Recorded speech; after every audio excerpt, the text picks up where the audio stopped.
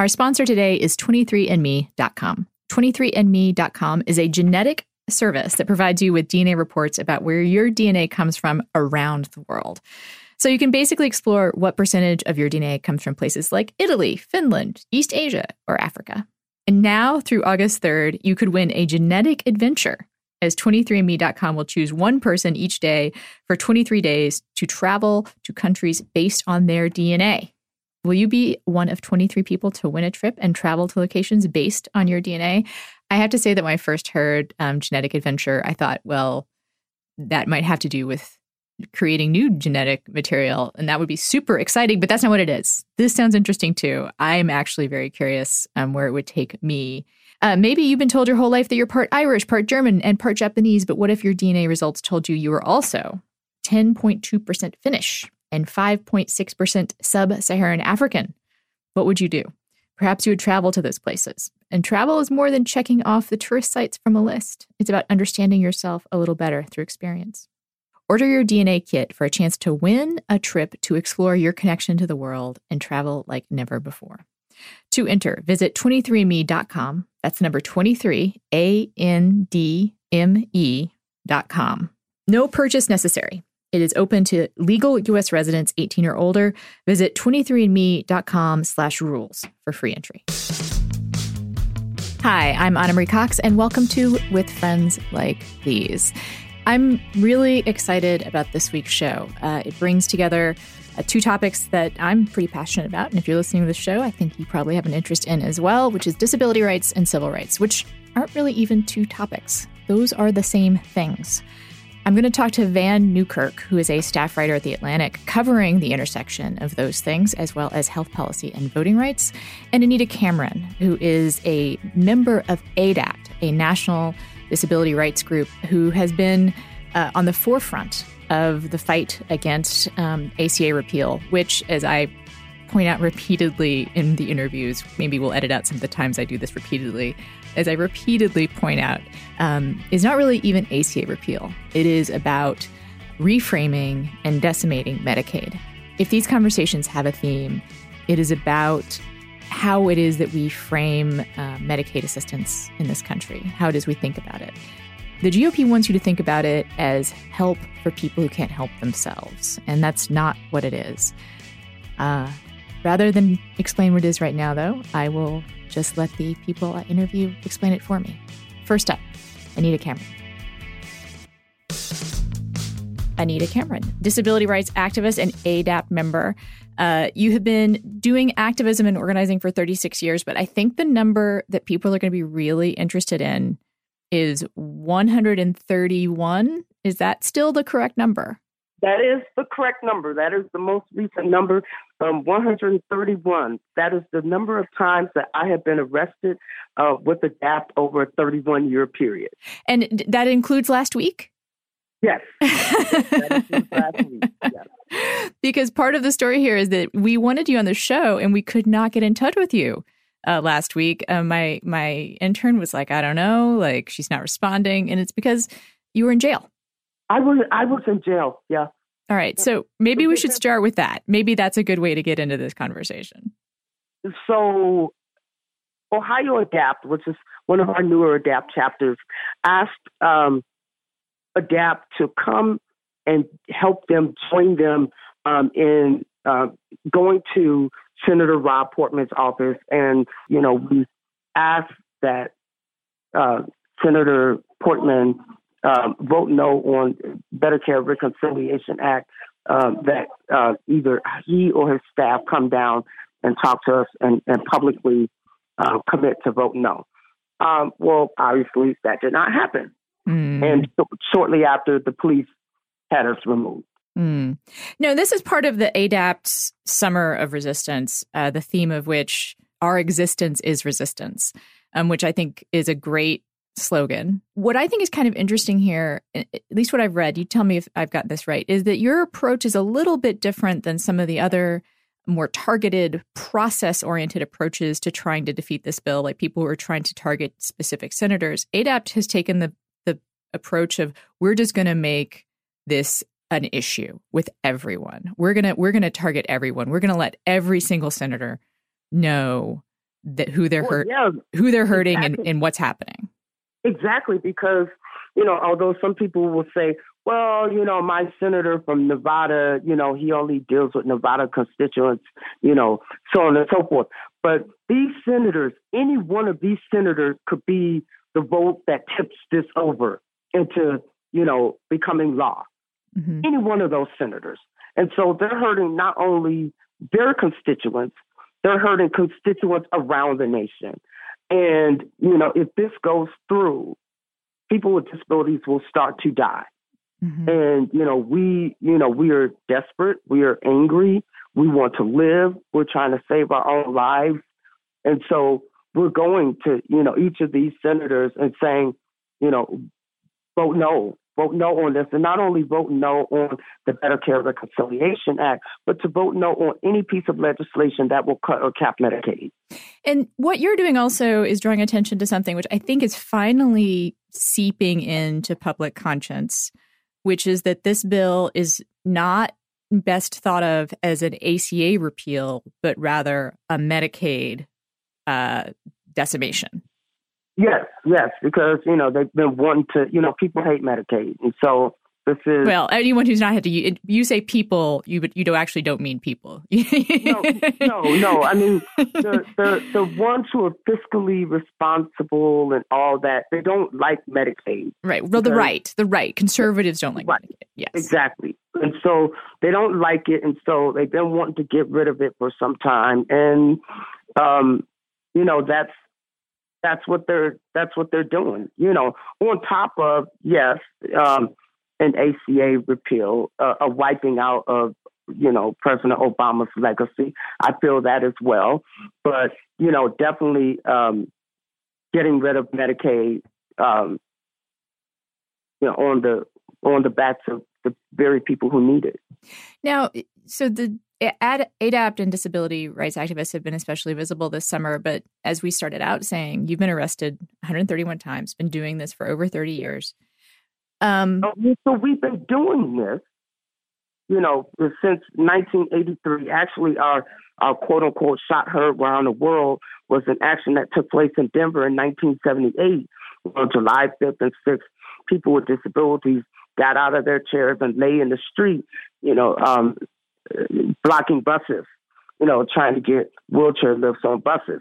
Anytime you go and you see a bus and you see a person in a wheelchair being lifted up on that bus, think of ADAPT, because we're the ones who did that. And some cities were prior to the Americans with Disabilities Act. We're the ones who did that. I was going to say, let's talk about what should be more visible about even this movement, right? Because we talk about disability visibility. And people should know that this is obviously the culmination in some ways of a long history of activism by disabled people. Oh, yes. I think people we've been doing actions like if Senator McConnell and others, and we've been doing, all kinds of actions that were probably even a little more intense than that for years. But, for some reason now everyone has kind of glommed onto ADAPT. And I think, unfortunately, part of it is because the media has been, or certainly some in the media, has been more focused on what was done to us than why we were there. And ADAPT wants to focus on why we were there. We know, ADAPT people know, that there's a chance that things will happen during arrests, or that arrests will happen and all of that. We're aware of that. We know that as we're putting ourselves, our bodies on the line, our lives on the line. We know that as we're going into the trenches. So for us, although even we might be angry at the way we were treated by police or whatever, the focus still needs to remain on why we were there. And for example, at Senator Portman's, we were there to try to get him to commit to voting no on the Better Care Reconciliation Act, and to not, to vote no on any piece of legislation that would cap or cut Medicare. So that's why we were there. But people focused on those of us who were knocked out of our wheelchairs, had wheelchairs thrown on us, being dragged out. That's what people focused on. I think because that's sometimes what catches the eye. Right. So I think it seems like there's sort of a delicate balance here, right? Because you definitely want attention to be on the issue, but you have to admit that it is catching the eye, when it is people being tossed out of a wheelchair, right? Like that is the thing. But if they said they tossed this woman out of her wheelchair because she was one of the ADAPT members who were there, asking Senator Portman to vote no on the Better Care Reconciliation Act. If they put it like that, then I could deal with that. ADAPT could deal with that. But most of them were just concentrating on they threw this woman out of her chair. Right. Or they dragged these people, out the door and weren't explaining why, this was happening. This reminds me of something that Alice Wong said to me when I interviewed her, where I admittedly naively asked her about Trump, mocking the disabled reporter. And I'd assumed that would be something that would have gotten Alice angry. And she pointed out, no, I'm so much angrier about what else he's doing. Right. Exactly. That's, okay. I don't want to sound harsh or hard, but that is little in comparison to what he is wanting to do with the disability community. Right. And, to what the right wants to do with the disability community. Right. That is so little in comparison. Trump was being ignorant. We're used to all kinds of people being ignorant to us. What we have to fight is people trying to kill us by taking away the very services and supports that would keep us alive, keep us in the community, keep us able to work or go to school or have that same life and liberty that non-disabled people take for granted. Right. Like, so to take, for example, the police officer throwing the woman out of her chair. Okay, that's terrible. Yes. But think about the fact that the government is tossing tens of thousands of people out of their chairs, right? Exactly. Exactly. Metaphorically, yes. Yes. Exactly. By people, by doing what they're doing. Yeah. And sort of literally in a way. Like let's get to something that I think a lot of people don't understand, which is I think people assume that Medicaid and Medicaid expansion is about taking care of sick people or taking care of, I'm putting that in quotes. You can't see me because I'm doing it on the radio, but taking care of disabled people. But really what's vital about this program is that it allows people to take care of themselves. Exactly. It allows people the services and supports that they can remain independent in the community and do all kinds of the things that non-disabled people take for granted, that they could go out shopping, they can go to the movies, they could go visit their friends, they can, have their attendants come in, help them get ready for the day and go to work or go to school. They can contribute to society and take part in society even more. I mean, and also, I would argue taking part in society is contributing to it.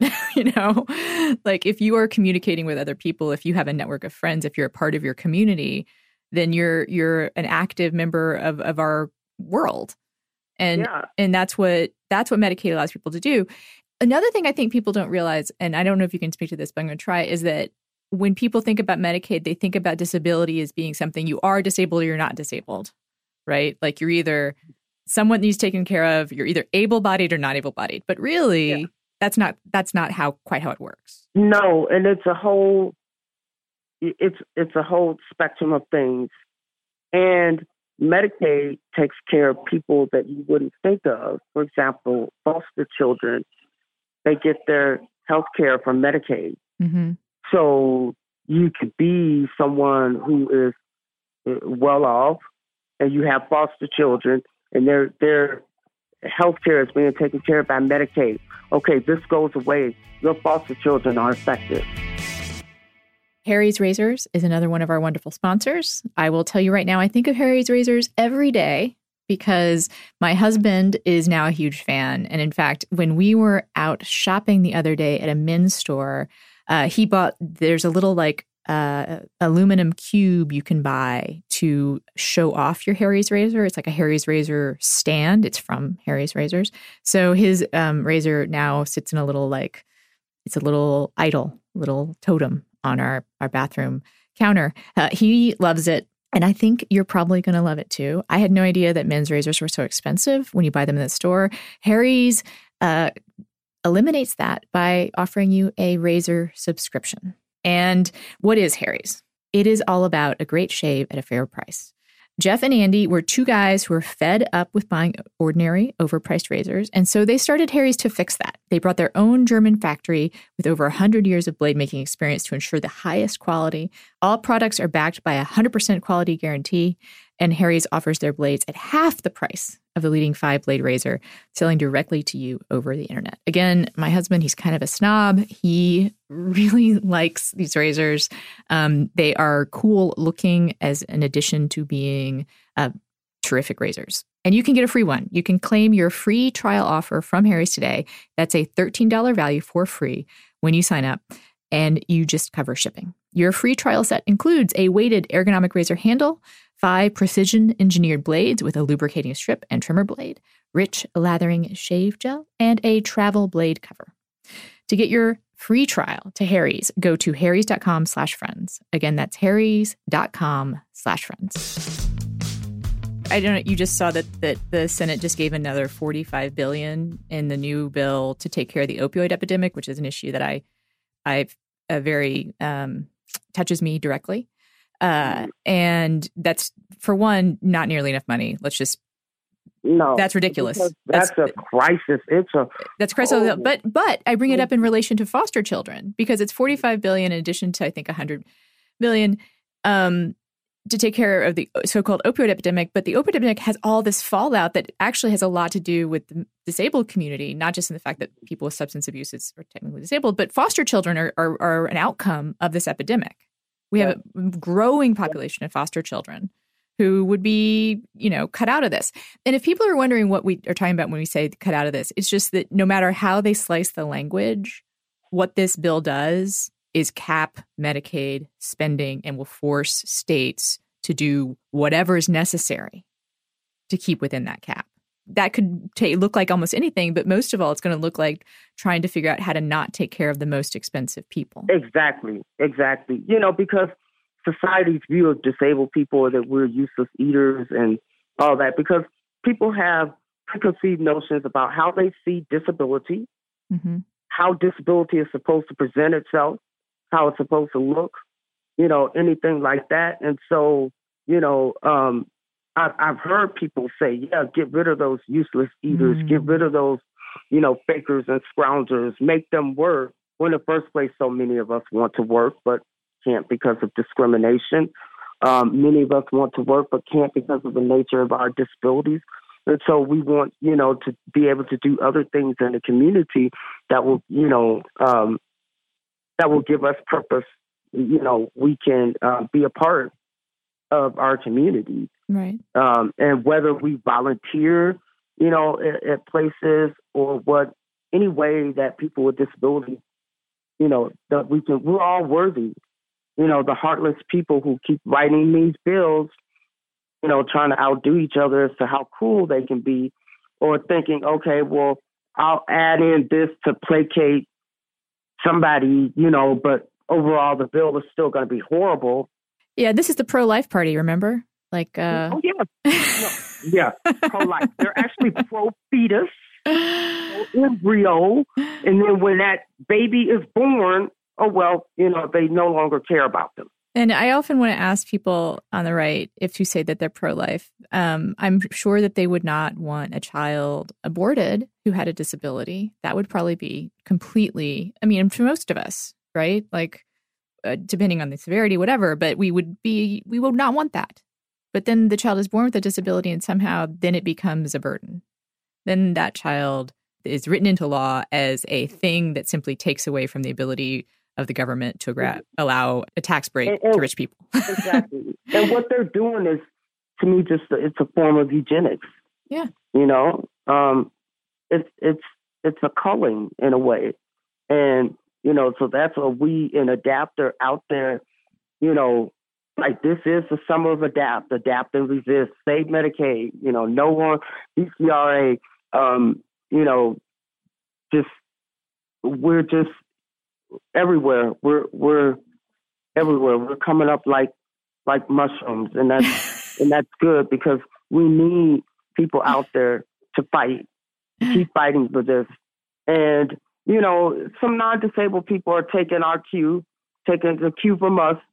They're coming, taking a page out of our playbook, or they say their inspiration, it's the brave, non-violent, fighters of ADAPT. Well, yeah, you're welcoming him to the fight. You'll let him in beside you. It's like, okay, you're welcome. Thanks for, just remember that this was started out by people that society looks down upon. Yeah. That, you want to complain about us being on the dole, but, won't give us jobs. I'm listening to you talk, and of course, there's so many parallels just even in the language you're using between what you're doing and the civil rights movement, the racial reconciliation, civil rights movement. Well, ADAPT folks learned from the civil rights folks. Yeah. ADAPT folks sat at the feet of those who marched with Dr. King, and all of that. So we, our movement is directly from the civil rights movement. So I want to thank you for joining us to talk about this. People, if they want to know more about ADAPT and the Summer of Resistance, I know they can follow the hashtag #CrypTheVote. They can follow the hashtag ADAPT and Resist. And what else can they do? Summer of ADAPT is one hashtag that we're using. They can go to www.adapt.org. If they're on Facebook, they can follow National ADAPT. If they're on Twitter, they can follow @National ADAPT. All right. And you guys will keep up. You're going to keep screaming, right? Yes. Oh, definitely. Definitely. We're not going to stop. All right. More power to you. And I look forward to following your exploits.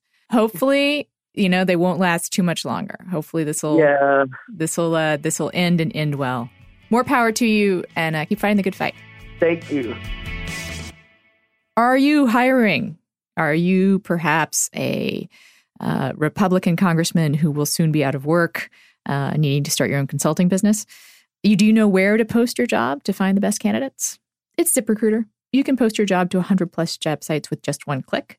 Then their powerful technology efficiently matches the right people to your job better than anyone else. And that is why ZipRecruiter is different. Unlike other job sites, ZipRecruiter doesn't depend on candidates finding you. It finds them. In fact, over 80% of jobs posted on ZipRecruiter get a qualified candidate in just 24 hours. No jungling emails or calls to your office. Again, if you're a Republican congressman, you might be really sick of that by now. Simply screen, rate, and manage candidates all in one place with ZipRecruiter's easy-to-use dashboard. Find out today why ZipRecruiter has been used by businesses of all sizes to find the most qualified candidates with immediate results. And right now, my listeners can post jobs to ZipRecruiter for free. That's right, for free. Just go to ZipRecruiter.com/friends. Again, that's ZipRecruiter.com/friends. One more time, you can try it for free. ZipRecruiter.com/friends. Vann Newkirk, you are a writer at The Atlantic who covers politics, health, policy, and voting rights, and the environment. And it is amazing. People probably don't realize all the different intersections that those things have, but they do intersect a lot.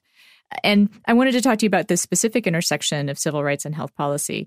We were talking with Anita, and she says, ADAPT took its tactics directly from the civil rights movement.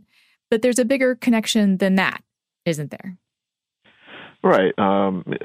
She said that, the tactics were sort of mined from the civil rights movement. I would actually add that a good portion of the civil rights movement and an unheralded part of that movement was Black people and people who had disabilities who were also protesting and engaging in direct action in the 60s for their health care. But even beyond that, so the civil rights movement, they organized around healthcare, a lot more than people think. One of the central platforms for many of these civil rights organizations that popped up, including the Southern Christian Leadership Conference. That's Dr. King's organization. It was universal health care, a right to health care. And they fought for that for two reasons. One was because they realized that none of these other gains, like voting rights, education, integration, they didn't matter if Black people continued to die when they were 50 years old. And it doesn't matter if you're not actually part of society. Voting isn't much of a privilege or much of a right, I should say, if you're not literally not able to get to the polls. Right. You have to protect the most basic sort of human right before integration, before other civil rights actually can play a role in people's lives. And that was one thing they knew well. During the Mississippi Freedom Summer, you had people trying to organize these really sophisticated sort of new actions that had never really been seen before. And one of the big limitations there they found was that the people of Mississippi were just too sick to do a lot of the stuff. So some of these early movements actually coalesced in Mississippi during the Freedom Summer, where they just basically were putting together these makeshift clinics to get people in the healthcare system for the very first time. And that brings, I guess, the second point up, which is that they understood that the reason why the American healthcare system exists the way it does, which is a largely private system that has been slowly buttressed over time with public health insurance, that exists because, partly because of racism, because there would be no way in the Jim Crow South to create a universal healthcare system when the entire basis of law was on exclusion. Right. Like you can't create a universal healthcare system if you think that if you think some large proportion of the population isn't even really human, right? Like in some places it was half. You're talking the South pre-Great Migration. So you're talking really large concentrated populations of Black people who lived right alongside, white neighbors. And there was no way they would create a law. They would get behind a law that say let Black people go into the local hospital. I'm also really struck from talking to Anita about the language she was, bringing up the language that some conservatives use to talk about disabled people and how it rings familiar to how racists talk about people of color. Like she said that, a common term, this isn't the exact term, but feeders, moochers, leeches, people who are exist to live off of leeching off the society. This idea that it's a burden on the rest of society to have this population. Right. I think it actually it's the same exact type of language that's employed there. You look at even sort of the way able-bodied, which is a perfectly useful term, is wielded sometimes. And the way people think about, I think there were recent comments about people who really need Medicaid. There's a sort of carving out of some people with disabilities and some others. And really, I think the language of dependency is true in both cases. And also they want to make it, if you'll excuse my language here, a black and white issue, which is to say they want to make disability a category that is just a 1-0 category. Right? Like you either are disabled or you aren't disabled. You're either a Black person or a white person. They don't want to recognize a spectrum of people and that people, have different needs. And that one of the things we can maybe talk more directly about the bill here, but one thing that I find alarming about this bill, which I repeat what I said with Anita, which is not an ACA repeal. It is a decimation of Medicaid. That is what this bill is. It is not the primary purpose of this bill to me is to hack around Obamacare, kind of like twiddle with the knobs, and then destroy Medicaid.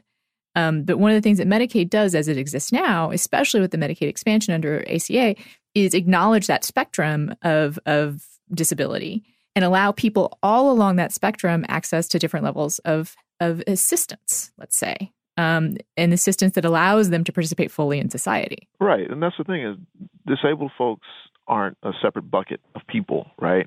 Mm-hmm. If you were lucky to live long enough, you will eventually check the box one day on your Social Security that says you're disabled.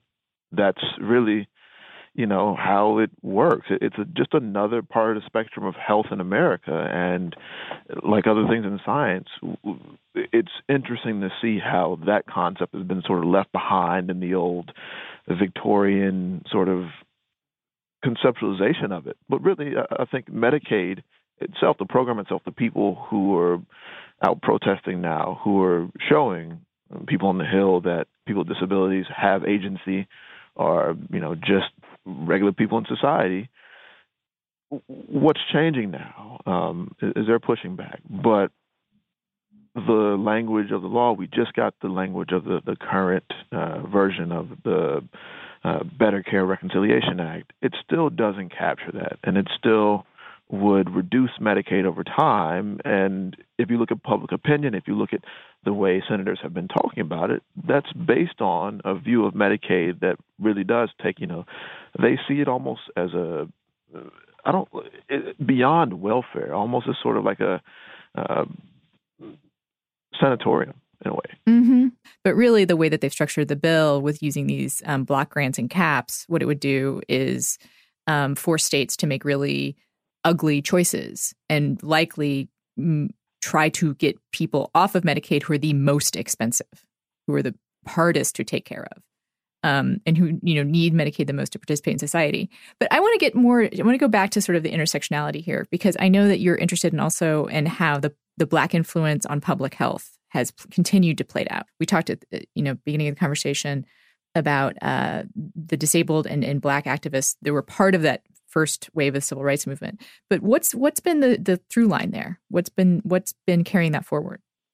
Yeah, so one of the sort of pieces of that piece that didn't really make it to the foreground there was just, like you said, how influential Black activism has been in the creation of American public health as an idea, as a system overall. What we don't realize is 3 of the last 4 surgeons general, including our current acting surgeon general, they are Black. And they hail from historically Black colleges and universities. Some of the earliest sort of public health institutions were at these universities. So back during segregation, when HBCU hospitals were some of the only academic hospitals where Black people could go, they doubled as major public health centers in the South, especially. And that system is what got basically expanded and co-opted by the Great Society and ended up becoming our public health safety net. Do you think there's a different understanding in Black communities about public health? I think so. I think deep down, the idea that there's an obligation, that there's multiple layers of obligation. So there's a familial obligation, there's individual obligations, there are community obligations, there are state, local, government, and business obligations to ensure people's health. And those obligations run, back and forth. And so I think that idea has always been sort of baked into Black community language and ideas. And that's a founding aspect of the field of public health. These ideas that aren't really espoused anywhere else in the federal government, where you basically have a paradigm of people having to work together in order to meet these goals of an obligation on behalf of other taxpayers, to meet other people's goals of community health, where your health is sort of one of many factors that are influenced by the community as a whole. These are things that really come out of and have been influenced by Black activism. This is perhaps an awkward question, but that's what this show is for, and I'm curious. Do you think that Black communities have a different understanding of disability? I do. I think the fluidness of disability has always been very clear to Black communities, and sort of the precariousness on which we all stand, that able-bodied people see as this, huge gap between able-bodied, disabled folks. That line is not all that strong in Black communities. I think I forget which survey, but over a third or maybe even half of all Black families they take care of disabled relatives. They are intimately involved in healthcare decisions for Black relatives. One of the earliest jobs for Black women involved essentially caring for disabled older people. And that's still, the people who engage in home health work tend to be women of color. So the curtain that policymakers like to draw between ableness and disability really does not exist as strongly in the Black community. And that's what happens also when you have such a poor health situation. I'm actually really excited for our next sponsor, which is Blue Apron. I have some ad copy I could read here, but instead I will give you a personal testimonial, which is Blue Apron literally saved my marriage. I've probably said this before, but the big fights in marriages are never about what you're talking about. They're always about something else. But my husband and I used to argue about dinner all the time. I mean, we're really probably just working out some boundary issues, but we definitely argued about dinner and who was going to do the grocery shopping. He comes from, let's say, a more traditional family. I had certain expectations about the gender roles in our marriage. And Blue Apron fixed that. I mean, we still argue, but we don't argue about who's going to do the grocery shopping. It eliminated sort of a source for those issues to play out. And we both really love it. I call them Lego meals, which means that you just take the pieces and you put them together and you get something really cool at the end. And it feels like you're creating something, and you are. But mostly all that's really required of you is a little bit of precision and some curiosity. I've actually also become a better cook because of Blue Apron. There are techniques that I now know how to do that I didn't know how to do before. And there are sauces that I can make on my own that I didn't know how to make before. I've learned the value of a really hot skillet, basically, in cooking meats. So I'm a poster girl for this, and their mission is to make incredible home cooking accessible to everyone. That's exactly what they've done for me and my husband. They have established partnerships with over 150 local farms, fisheries, and ranchers across the United States. And so their seafood is sourced sustainably under standards developed in partnership with Monterey Bay Aquarium Seafood Watch. Their beef, chicken, and pork come from responsibly raised animals, and the produce is sourced from farms that practice regenerative farming. Because Blue Apron ships the exact amount of each ingredient required for the recipe, they are reducing food waste. And you can recycle the stuff that the food comes in. I want to add that because sometimes people think there's too much waste in Blue Apron, but you can recycle almost everything that the food comes in. And for less than $10 per person per meal, Blue Apron delivers seasonal recipes along with pre-portioned ingredients to make delicious home-cooked meals. Choose from a variety of new recipes each week, or let Blue Apron's culinary team surprise you. Recipes are not repeated within the year by Blue Apron. My husband and I actually save our favorite recipes. We have a little, a notebook with them, and we've actually made them on our own. Each meal comes with a step-by-step, easy-to-follow recipe card and pre-portioned ingredients that can be prepared in 40 minutes or less. I would just, pro tip, allow a little extra time. That is my one caveat with the 40 minutes. But check out this week's menu and get your first 3 meals for free with shipping by going to blueapron.com/friendslike. You will love how good it feels and tastes to create incredible home-cooked meals with Blue Apron, so don't wait. That's blueapron.com/friendslike. Blue Apron, a better way to cook. I just want to underscore something you said that caught my imagination and attention, which is the idea that in Black communities, the physical fragility of a body is just much more intelligible, much more a part of people's lives. And it ties back into Black Lives Matter. It ties into police brutality and the fact and the way that Black people are just at higher risk in their person than white people are. Yeah, I mean, if you look at people focus on lifespans, on mortality as their main health metric, but what they don't realize is, say, if Black men are dying at 65, what's most likely is there's a 10 to 20 year period of disability before that early death. And so that's just a part of middle age for lots of Black people. I feel like what I see when I'm in Black communities is a more just everyday acknowledgement of disability sometimes. Well, I think, Black families often are caretakers for people who are disabled. Right. And I feel like I see that. And there is just more acknowledgement of, like you said, the spectrum, and people are part of that community in a fuller way. I think white people, I'm going to just make a general assumption here, but I think there's a tendency to shut away the people that are physically uncomfortable for us. Well, and that's the thing is there haven't really been resources to say do what former paradigms for people say with intellectual disabilities. You can't really ship them off like people did for decades. You can't send older folks with disabilities off to nursing homes. You can't pay for it. Mm-hmm. So basically, the tendency of greater society to physically marginalize disabled folks, Black communities never had the means to do that. So we've gotten a little philosophical. I kind of bring us back to maybe something a little more tangible in the real world. It is Thursday. The Senate bill just came out. The new Senate bill just came out. Do you have any sense of what's going to happen next?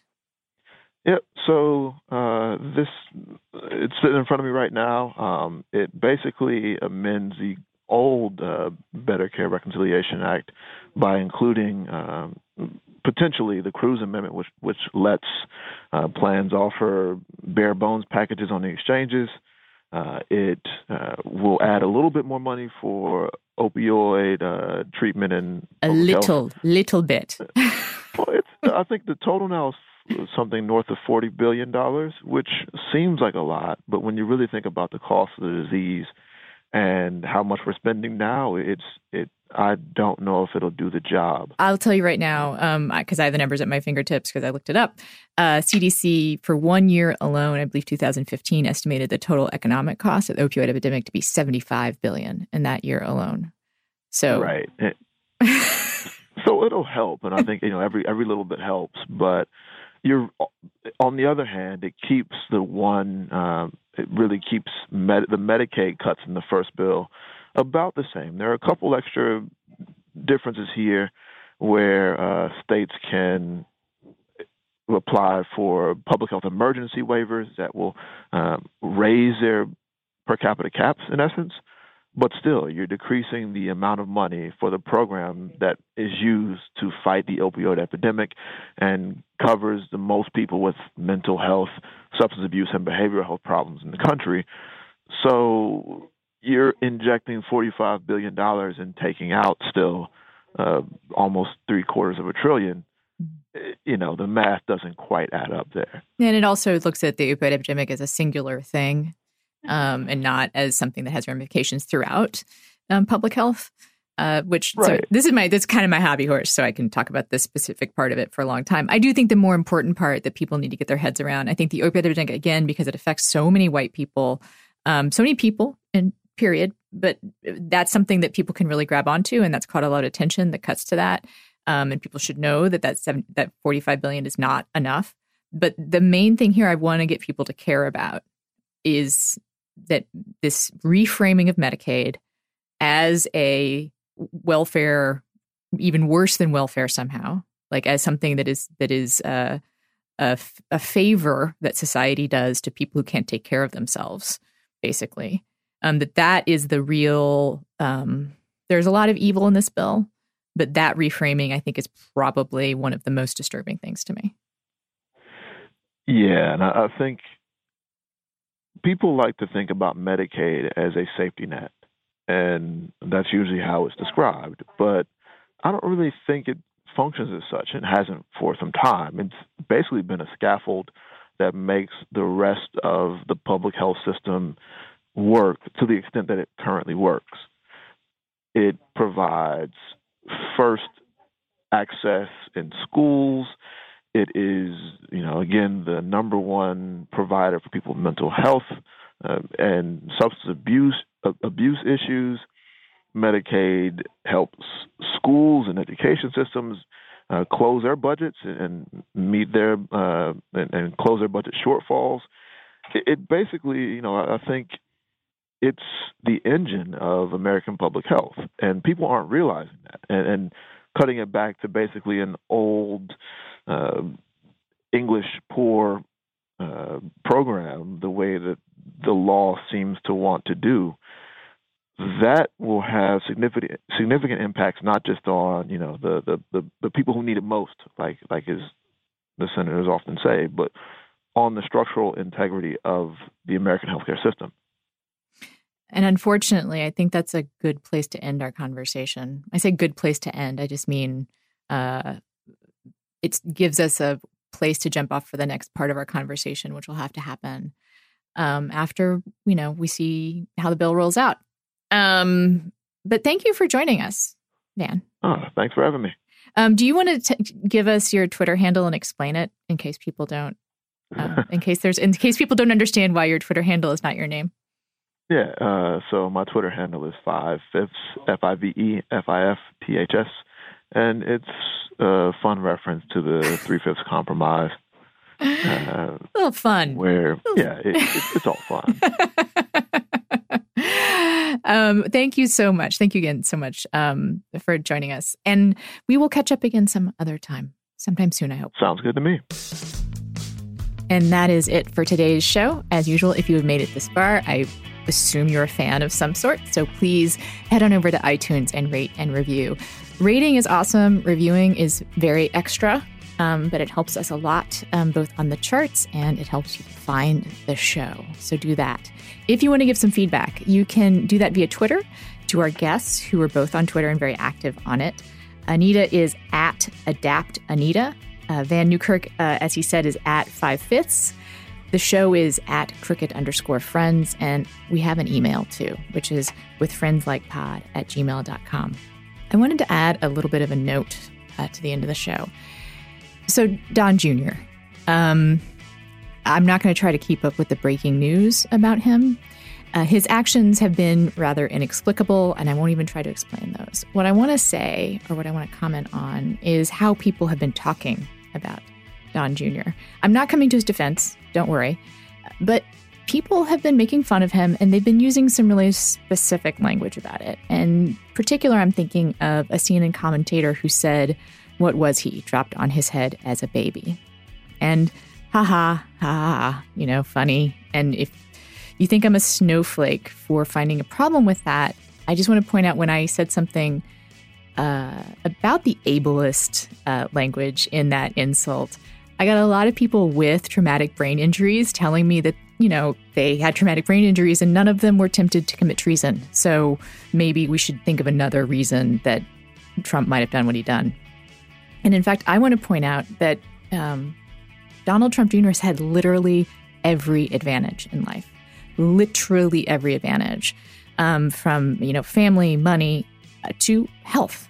He's, from as far as we can tell, perfectly healthy. He's just ignorant and entitled. And you might be tempted to call him dumb or stupid or, using ableist language a bit, an idiot or a moron. I'd just like everyone to kind of back away from thinking of him as intellectually disabled and focus instead on him being a dipshit or an asshole or a nitwit. Those are all good. And also they focus rather on his entitlement and his ignorance, as I said, and not on whether or not he can think like the rest of us.